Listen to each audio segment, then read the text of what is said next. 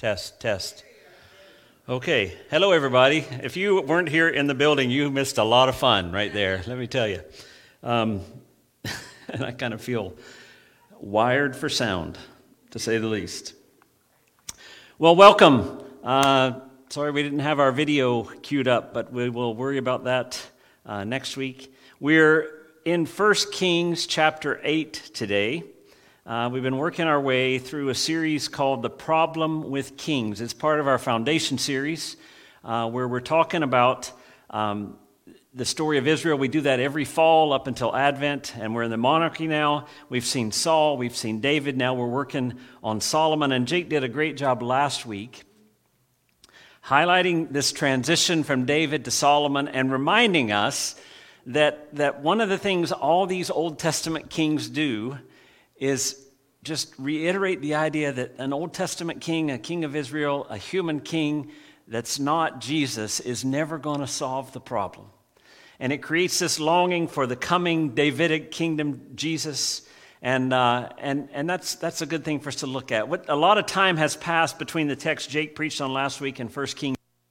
In about 13 years has passed, and Solomon built his own palace, and then in another 7 years passed, he's built the temple, and now he comes in chapter 8 to this point of completion of building the temple. And it must have been quite a moment. Like I've talked about this before, but if you look at the studies of current wealth and the price of gold and all the elements of the temple, the building he's standing there that day dedicating in today's dollars would have been worth about $178 billion. So this is quite the thing that he's standing in front of. He stands before the altar of the Lord in the presence of all the people, and he says some really important things to God. We're going to focus in on his prayer from 1 Kings chapter 8, starting with verse 22 and reading through to verse 53.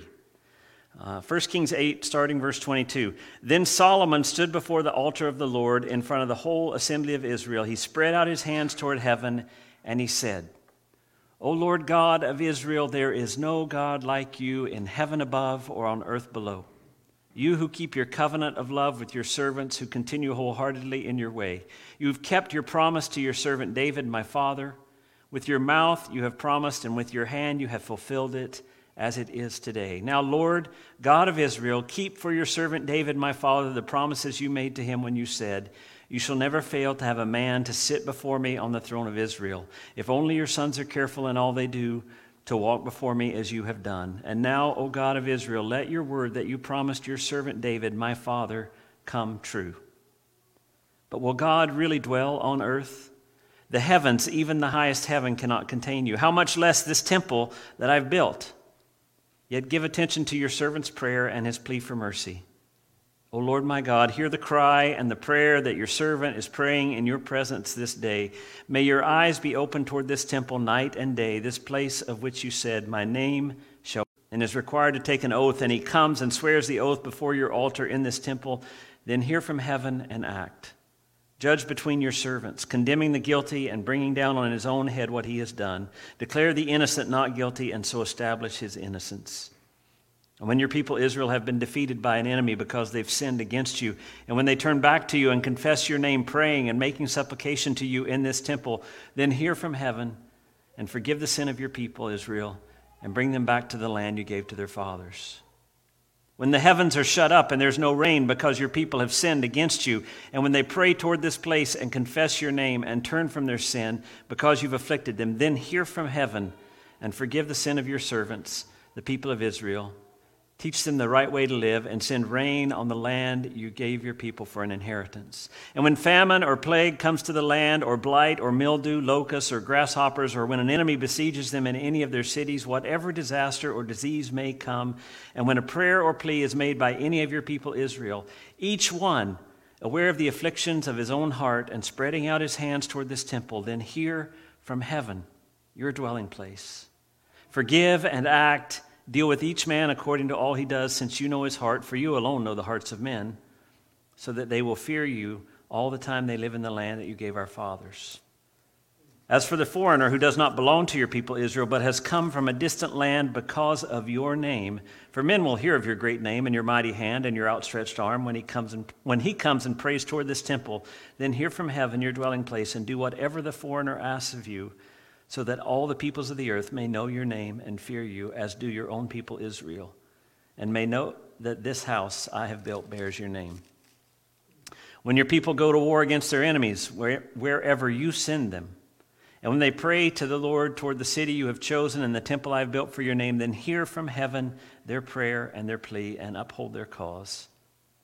And when they sin against you, for there is no one who does not sin, and you become angry with them and give them over to the enemy who takes them captive in his own land, far away or near. And if they have a change of heart in the land where they are held captive and repent and plead with you in the land of their conquerors and say, we've sinned, we've done wrong, we've acted wickedly. And if they turn back to you with all their heart and soul in the land of their enemies who took them captive and pray to you toward the land you gave their fathers, toward the city you've chosen and the temple I have built for your name, then from heaven, your dwelling place, hear their prayer and their plea and uphold their cause. And forgive your people who have sinned against you. Forgive all the offenses they have committed against you and cause their conquerors to show them mercy. For they are your people and your inheritance, whom you brought out of Egypt, out of that iron-smelting furnace. May your eyes be open to your servant's plea and to the plea of your people Israel, and may you listen to them whenever they cry out to you.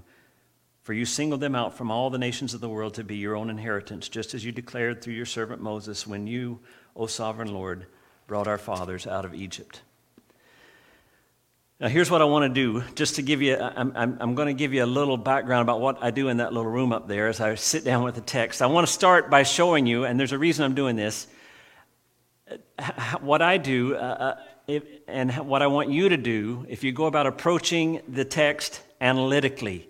This is what we're taught in seminary. There's a way to read the Bible and make sure that you're reading it and interpreting it correctly, implying it with integrity. And while I know God can speak through verses at a time and one phrase here and a word there, and I don't doubt that at all, I also think it's important for us to read carefully Scripture. And what we see as we look at this prayer in light of the whole chapter, chapter 8, is a structure that highlights the prayer. There's a reason I want to focus in specifically on the prayer. You may remember when we were working through Revelation and I talked about the nature of Hebrew writing, that they had different structures. You know, we have a 5-paragraph theme that if you go to school and you learn this, you start with your introduction, which contains your thesis, and then you have 3 paragraphs that kind of support that, and then you have a conclusion. And that's the way we write. That's the way we're taught to write. Well, Jewish Hebrew writing was different. They had this thing called a chiasm. And I've talked to you about it before, where what they would do is they would work their way into an idea and work their way back out. And the point was to focus on what was in the middle. And I put together a little video, which is horrible here on this screen. It looked great on my computer. Hopefully at home it looks better. But I'm just going to show you chapter 8. If you're here, you're just going to have to trust me because you can't read the text. It's too small. But if you want to play that, I'll kind of walk us through it. It starts at the very beginning of chapter 8 with the people gathering in verses 1 and 2. And then it moves to sacrifices made for the ark. And then after that, it moves to King Solomon making a statement. Then comes the prayer in the very middle. And then it backs its way out with King Solomon speaking to the crowd and sacrifices. Okay, here comes the video. King Solomon speaking to the crowd, I'm watching, and sacrifices made for the ark. And then once again, a focus on the people as they disperse and go to their home. And what you can see is there's this focus on the people at the beginning. There's this focus on sacrifices, then Solomon speaking, and the heart of the whole text is the prayer. That's why I want to focus in on that prayer, because it's what the writer of this chapter is building to the content of the prayer. But here's another thing about a prayer, and that I want you to understand. I guess I'm trying to get sympathy in this first point, really. I'm trying to say, look, this is not an easy text to approach. The exegetical difficulty of preaching a prayer. There's 2 rules when you go to interpret a text. One is you've got to say, what did it mean to the original audience? Who is the audience of a prayer? It's God, right? So that's a little weird for me. Normally, the text is pointed to people, and you can say, okay, what did it mean to those people, and what does it mean to us? But this text is pointed to God. So that makes it a little difficult.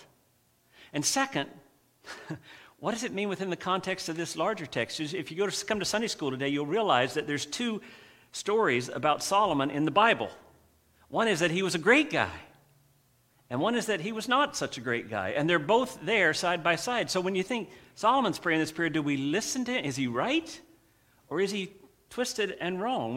There's a lot of complications in that. The difficulty of preaching a prayer, am I still here? I can't see me. Oh, there we go. I've got a bigger head than Jake. I just noticed I've been seeing it out of the corner of my eye, and all of a sudden I was like, it's not there anymore. It's gone somewhere. Makes it even harder to preach on a prayer. But, I was thinking that even as Jake was praying today, right? One of the beautiful gifts that Jake gives us as a congregation is the time he spends on this prayer. Because he brings before God the concerns of our community and our world, but it's not to teach us, it's to give us words to pray with him to God. Right? It's not like Jake's saying, okay, you need to learn about this, you need to learn. Jake is praying, and we're being brought along with it. Well, the same thing is happening in this text. So we're going to dive in, but I want you to kind of have that same mindset. There's something that Solomon's doing that's helping us pray to God, and I'll get to that at the end. But we'll take a deeper look as we're overhearing a prayer directed to God. I've broken it down into 4 sections that I see in the prayer, and I think they highlight some truths that we need to reflect on in our own life. I'll get to that at the end. But the first thing I see is this prayer positions the prayer, the person who's praying, it positions them correctly. Now, I'm going to wade into some controversial waters here because I know people have a lot of opinions about Homer Simpson and The Simpsons, the TV show, the animated show. And I'm not endorsing the show. I'm not giving it a blank check and saying it's great. But in some of the Simpson episodes, there are some really good critiques of Christianity, the way we practice it. And there's some humor pointed at the church, which actually speaks deep to us if we will listen. There's an episode called Missionary Impossible, where Homer goes on a short-term mission trip. And he builds a church for this community somewhere in the deep, dark folds of Africa. And then at the end of it, he's standing looking at this church, and he says this. There's a picture there.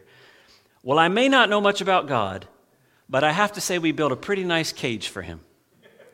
Do you hear that? I may not know much about God, but I have to say we built a pretty nice cage for him. What Homer is pointing at in Christianity, sometimes we use the church to constrain God, right? We have him controlled.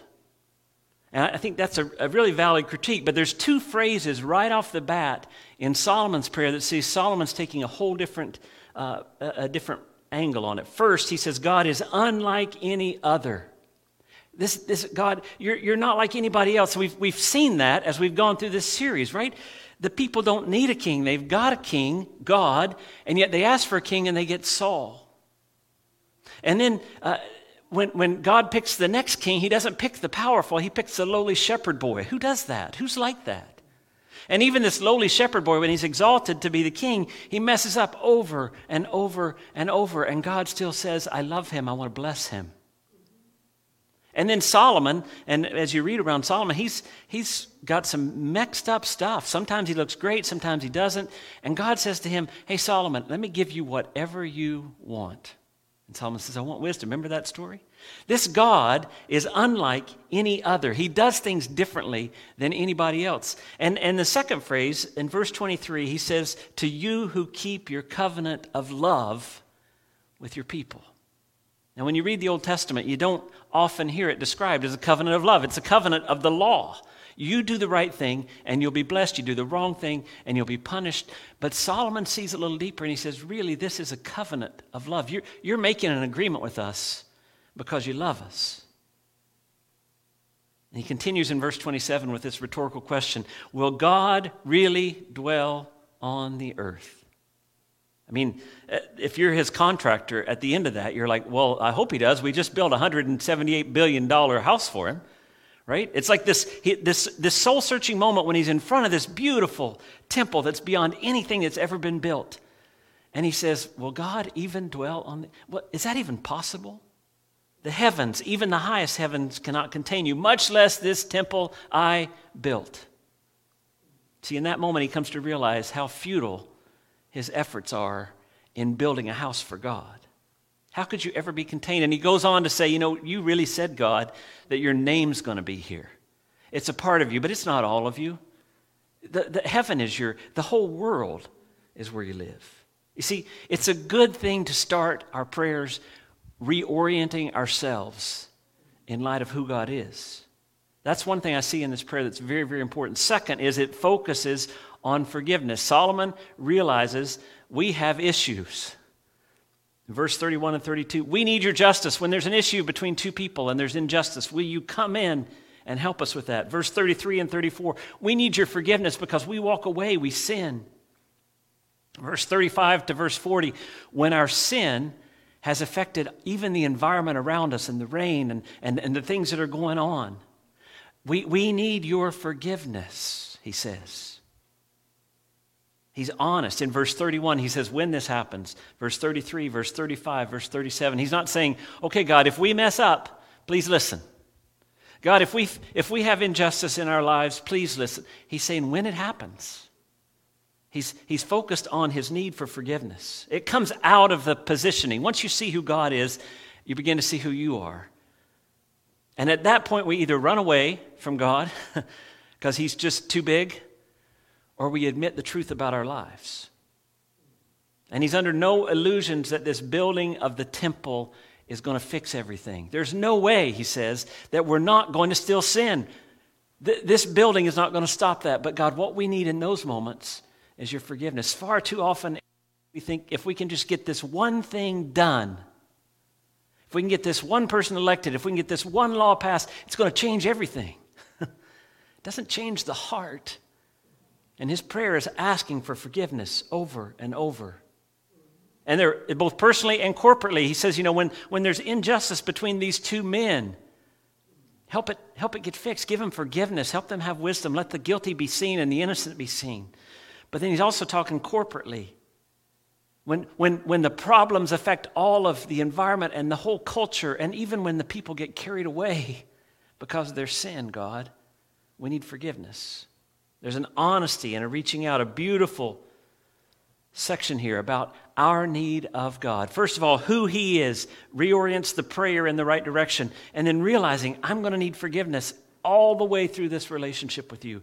And then there's these two sections that I think speak quite loudly into our own context today. In verses 41 to 43, dealing with a foreigner who comes to seek God. And in verse 44 to 45, when we go to war against our enemies. And I think these two are actually related. They're beside each other, and this is what I'm saying, so you can wrestle with it and disagree or not. But I think these two statements together reorients ethnicity or nation around God. Look closely at verses 41 to 43. As for the foreigner who does not belong to your people Israel, but has come from a distant land because of your name, for men will hear your great name and your mighty hand and your outstretched arm when he comes and prays toward this temple, then hear from heaven, your dwelling place, and do whatever this foreigner asks of you, so that all the peoples of the earth may know your name and fear you, as do your people Israel, and may know that this house I've built bears your name. He says they'll hear, they'll come, they're going to see your glory. People are going to come here from all nations. It doesn't matter if they're Jewish or not. See, it's reorienting nation and ethnicity around their desire to seek God. See, one of the things we often forget about Jesus' teaching about the kingdom is it puts us all on an even playing field. I said evil playing field. I meant even playing field. Sometimes your mouth just goes. I'll blame it on the mic. But all of us are equal before God. And it doesn't matter our nation or our ethnicity. What we need to do is reorient the way we see the world around people and God, not countries or ethnicities. As believers, our first response should always be, how does God view this person? And I'm going to speak really bluntly here because I hear lots in political circles about people coming from other countries and what they're going to take away from me.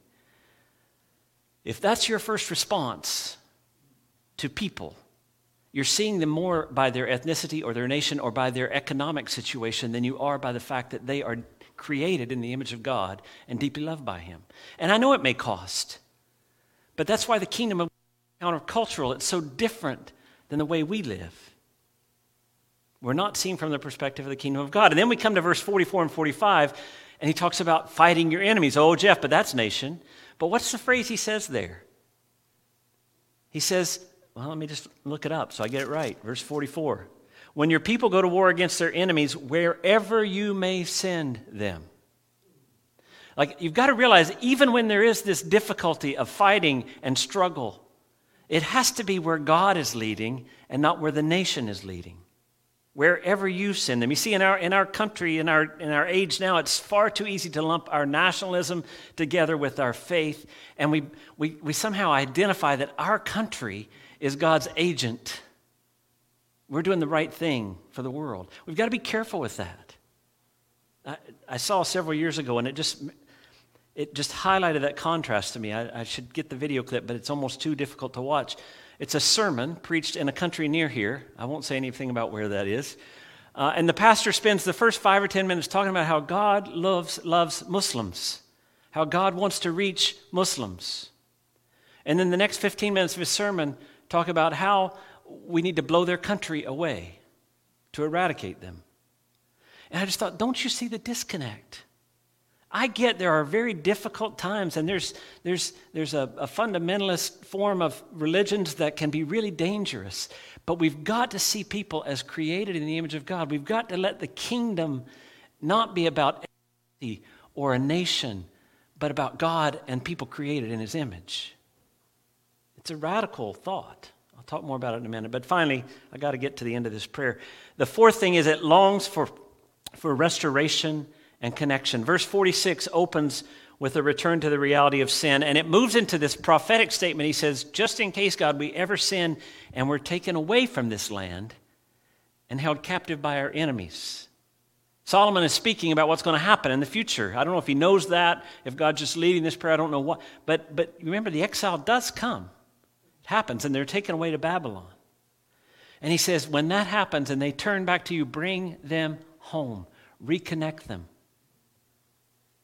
And the reason is who they are. Verse 51, for they are your people and your inheritance. Verse 53, you singled them out from all the nations of the world to be your own inheritance. They are yours. You've chosen them for you. There's this longing in all of us. And I think that comes back to that created in the image of God. It's something inherent in who we are as humans that we want to be reconnected to God. We want to know that we're accepted, that we fit. Now that we may not even know we want that. You know, I think it was Voltaire talked about this God-shaped void in people that they seek to fill in all kinds of ways. But when we wander away, this prayer says it's honest. We're gone, but we want to come home. We want to be restored. We want to be connected. So now let's fast forward 3,000 years. What is a dedication prayer for a temple that doesn't even exist anymore?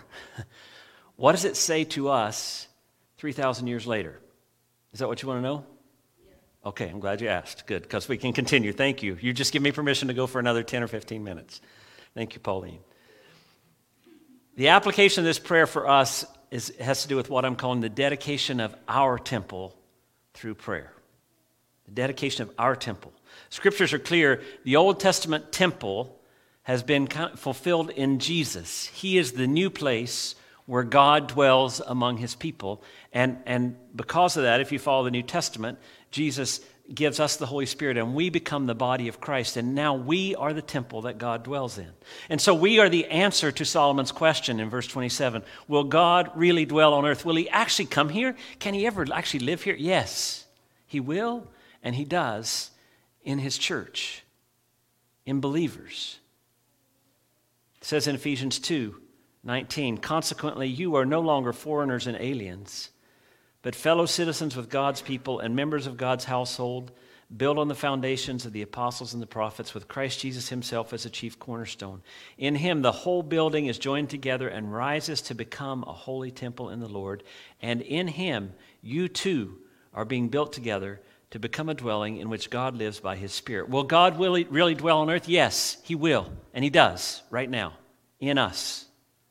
The question is, since we are this temple, how will we dedicate ourselves to God through the means of this prayer? There's 4 things, believe it or not. There were 4 things I pulled out. There's 4 things we can apply. It's a nice little trick I did there. First thing we have to do is we have to live in a posture of surrender. The prayer starts with this reorientation of the prayer to God. And I think this is the fundamental challenge that faces us every single day. How will I live my life? Am I the most important part of this story? Or will I start by orienting my temple to God and realizing how big He is? To realize everything that I have, everything that I am is all pointed toward Him and for Him and by Him and to be used for Him. This reorientation is even when Jesus taught His disciples to pray. This then is how you should pray. Matthew 6. Our Father in heaven, see the focus? It's interesting. Our Father, there's a relationship there, but you're out there too. Hallowed, holy, sanctified be your name. I want your kingdom to come. I want your will to be done on earth as it is in heaven. That beginning of the Lord's Prayer, the disciples' prayer, is the same thing. It's a reorientation of our life to God, to realize He's the central agent, to live in this posture of surrender. Paul writes in 1 Corinthians 6, don't you know your body's a temple of the Holy Spirit who is in you when you receive what you've received from God? You are not your own. You're bought with a price, therefore honor God with your body. It's a whole reorientation of the whole purpose of our lives every single day. To see Him for who He really is. To realize that God does dwell on the earth in us. But what that means is our lives are no longer about ourselves. They're given to something bigger. Now, when we see God for who He is, it forces us to see ourselves for who we are. And I think when that happens, this prayer reminds us that we need to be honest and welcome grace. Two different things. Once you clearly see God, I said this, when you see Him for who He is, the temptation is to run away because it's too big, it's too overwhelming. He's asking too much. But and especially when we see ourselves in light of that. But the point is to be honest, to take that confession to God and be willing to receive grace. In the Lord's Prayer, what does He continue on after that first part? Give us today our daily bread. I need from you, God. Forgive us our debts as we've forgiven our debtors. There's this honesty of our own brokenness, our own need, and a willingness to receive from God. Let me ask you this. How many of you find it easier to give to somebody than to receive from somebody? Everybody does. Well, that's a problem because the fundamental posture of the Christian life, I think, is receiving. If you can't receive from God, you have nothing. And we've got to be careful because we build our lives on what we do for others. And what this prayer is saying as a temple, I need to be my own brokenness and be willing to receive grace. We tend to orient our lives about what we've done for God. Look, God, we built you this great temple. We're doing all these great things for you. Instead of being honest with who we are and receiving grace, welcoming grace. Third thing I've said is, once again, especially relevant to today's context. Being the temple of God here and now means that we deeply hold to the truth that the only kingdom is God's. There's that section about foreigners and about battles, right? And my point was that Solomon's prayer reorients people. It doesn't deny the fact that they're Jewish. In fact, it affirms that God has chosen the Jewish race as a way to reach the world. But it says that the kingdom of God is bigger than just the Jewish race, just than the nation of Israel. John says, for God so loved the world. What we have to see is that once we follow Jesus, the kingdom of God becomes our home. And yes, we're Canadians. I'm Canadian and American. And we have an identity in our citizenship, but it is second to our identity as citizens of the kingdom of God. No nation or ethnicity is left out of the opportunity to come into the kingdom of God. That's what's so radical about the early church, because you know what they did? The Jews and the Gentiles hung out together, and the rich and the poor shared they shared stuff. All these social barriers that we put up, whether it be ethnicity or even religious at that point, or economic or social, all those things came down with the kingdom of God. And the rich man and the poor man were welcomed equally. The Jew and the Gentile were welcomed equally to God. Today we tend to build walls, or we see one nation as superior to others. But the truth is there is only one kingdom, and all people are welcome there. And let me just say one thing here. As Christians, I'm talking a lot about kind of our citizenship or our politics and how that the kingdom of God transcends that. But in a very tangible way, another way that we do that is we isolate people based on where they are in life, based on choices they've made, based on skills that they have. And we kind of feel like we can be welcoming to people if they measure up to this standard, if they're willing to make good choices, if they're willing to reach out and receive help that's there for them. It's playing out in our town right now as people with addiction and homelessness and mental illness. There's a huge discussion going on about that. And all I can tell you is the kingdom of God says that every single person, whether they choose against addiction or whether they're trapped in it, every single person is created in the image of God and worthy of dignity and value and love. And as Christians, we need to receive them the way Jesus would receive them. That's not going to answer all the problems. It's not going to make life easier.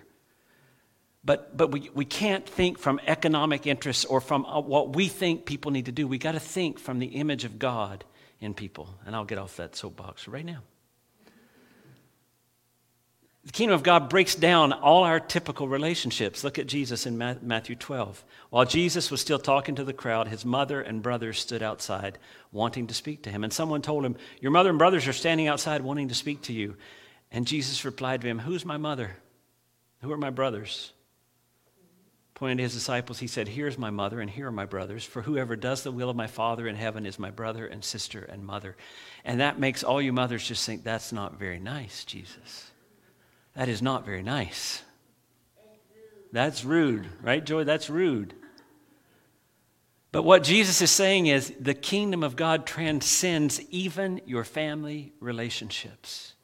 It reorients everything to people, humanity created in the image of God and their creator.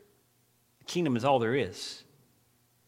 The last thing I see about us praying a prayer of dedication for our temple is just this reminder that the gospel meets our deepest longings. See, Solomon knew the people would reject God. Eventually they'd go into exile. He knew they would be forced from their homes and disconnected. He also knew that a connection to God was deeper than a geographic location. He did say, look back to this temple. This is the place we need to remember that we are yours. It's not a place you need. But he voiced these deep longings that people have for restoration in brokenness and for connection. You know, we all want it. We crave it. And we feel it even more during a pandemic. We want to be connected to each other. It feels weird. How many of you have walked into a room with somebody and your hand goes up to shake your hand and it just feels weird? It's because so much of part of being human is being connected to each other and being connected to God. That's what we were created for. These are our deepest longings. And the gospel temple. We talked in the 1 John series about that icon with the Trinity of the table of the Trinity, and how there's this open spot for us to come forward and be a part, that we can actually enter into relationship with Father, Son, and Spirit. John writes and says, "We know that we live in Him." That doesn't mean with Him. That somehow we live in Him. We're connected. And He in us because He's given us of the Spirit. And we've seen and testified that the Father sent His Son to be the Savior of the world. If anyone acknowledges that Jesus is the Son of God, God lives in Him and He in God. I don't get it. But it's deeper than just kind of believing something. There's actual life that's connected there. And so we know and we rely on the love God has for us. God is love. Whoever lives in love lives in God and God in him. That's that restoration and that connection. In this way, love is made complete among us so that we will have confidence on the day of judgment, because in this world we are like him. There's no fear in love. Perfect love drives out fear, because fear has to do with punishment. The one who fears is not made perfect in love, but we love because he first loved us. There's the deepest longings of human nature are restoration and connection. We do not want to be abandoned. We do not want to be left alone. We do not want to feel the pain of broken relationships. And the gospel says the kingdom of God came to invite you into that, to reconnect you so that you can actually be the temple where God lives in you. That's the calling, to live, to see God for who he is and to live and to surrender to that. To be honest about our need, to welcome the grace that God gives. To reorient all of our life around the kingdom, even though people won't get it, even though people think we're crazy. When you start loving people that don't give you anything, that make your life more difficult, and you actually love them and accept them the way God would accept them, people don't understand that. Because as we do this, as we live as the temple, we grow in reconnection to each other and to God. And we become this temple that houses the presence of God. Wouldn't it be, how many times have you said, I just want God to show up in that situation. I just want him to be there. I just want God to do something just to make his presence known. Well, guess what? You are the temple. And when you walk into that situation, the Spirit of God lives in you. When 2 or 3 of you come together, that's even the Spirit of God lives in the 2 or 3 of you, and you can be the presence of God in that situation. God can empower your actions in a way that opens people's eyes to his love and his grace, touches their need for reconnection and restoration. We live as a temple that houses his presence in a world that's longing for restoration and connection. And that should be the prayer of our hearts every day, to live in such a way that people can be brought into this temple of God. Let's pray. God, we thank you for this story of a temple built 3,000 years ago. I would love to have seen it. And today, the temple seems a bit more subversive. It's a bit more invisible. It's us and all our brokenness and all our weakness and all the mistakes we make in our relationships with each other and all the failures that we live through day after day. But God, help us to do these things. Help us to orient our lives toward you as the eternal God, the King of all, the one whose the earth belongs to you. Help us to admit honestly our brokenness and to welcome your grace. Help us to accept all people the way you accept people. And may we live in such a way that leads them to reconnection, restoration, forgiveness, and wholeness. And we thank you that it's not us that has to do this work, but it's your presence in us. We just pray that we'd be faithful to carry you to the places that you want to go. That we'd be faithful to live as you would live in those places. And that the earth would be filled with the knowledge of the glory of the Lord as the waters cover the sea. In Jesus' name, amen.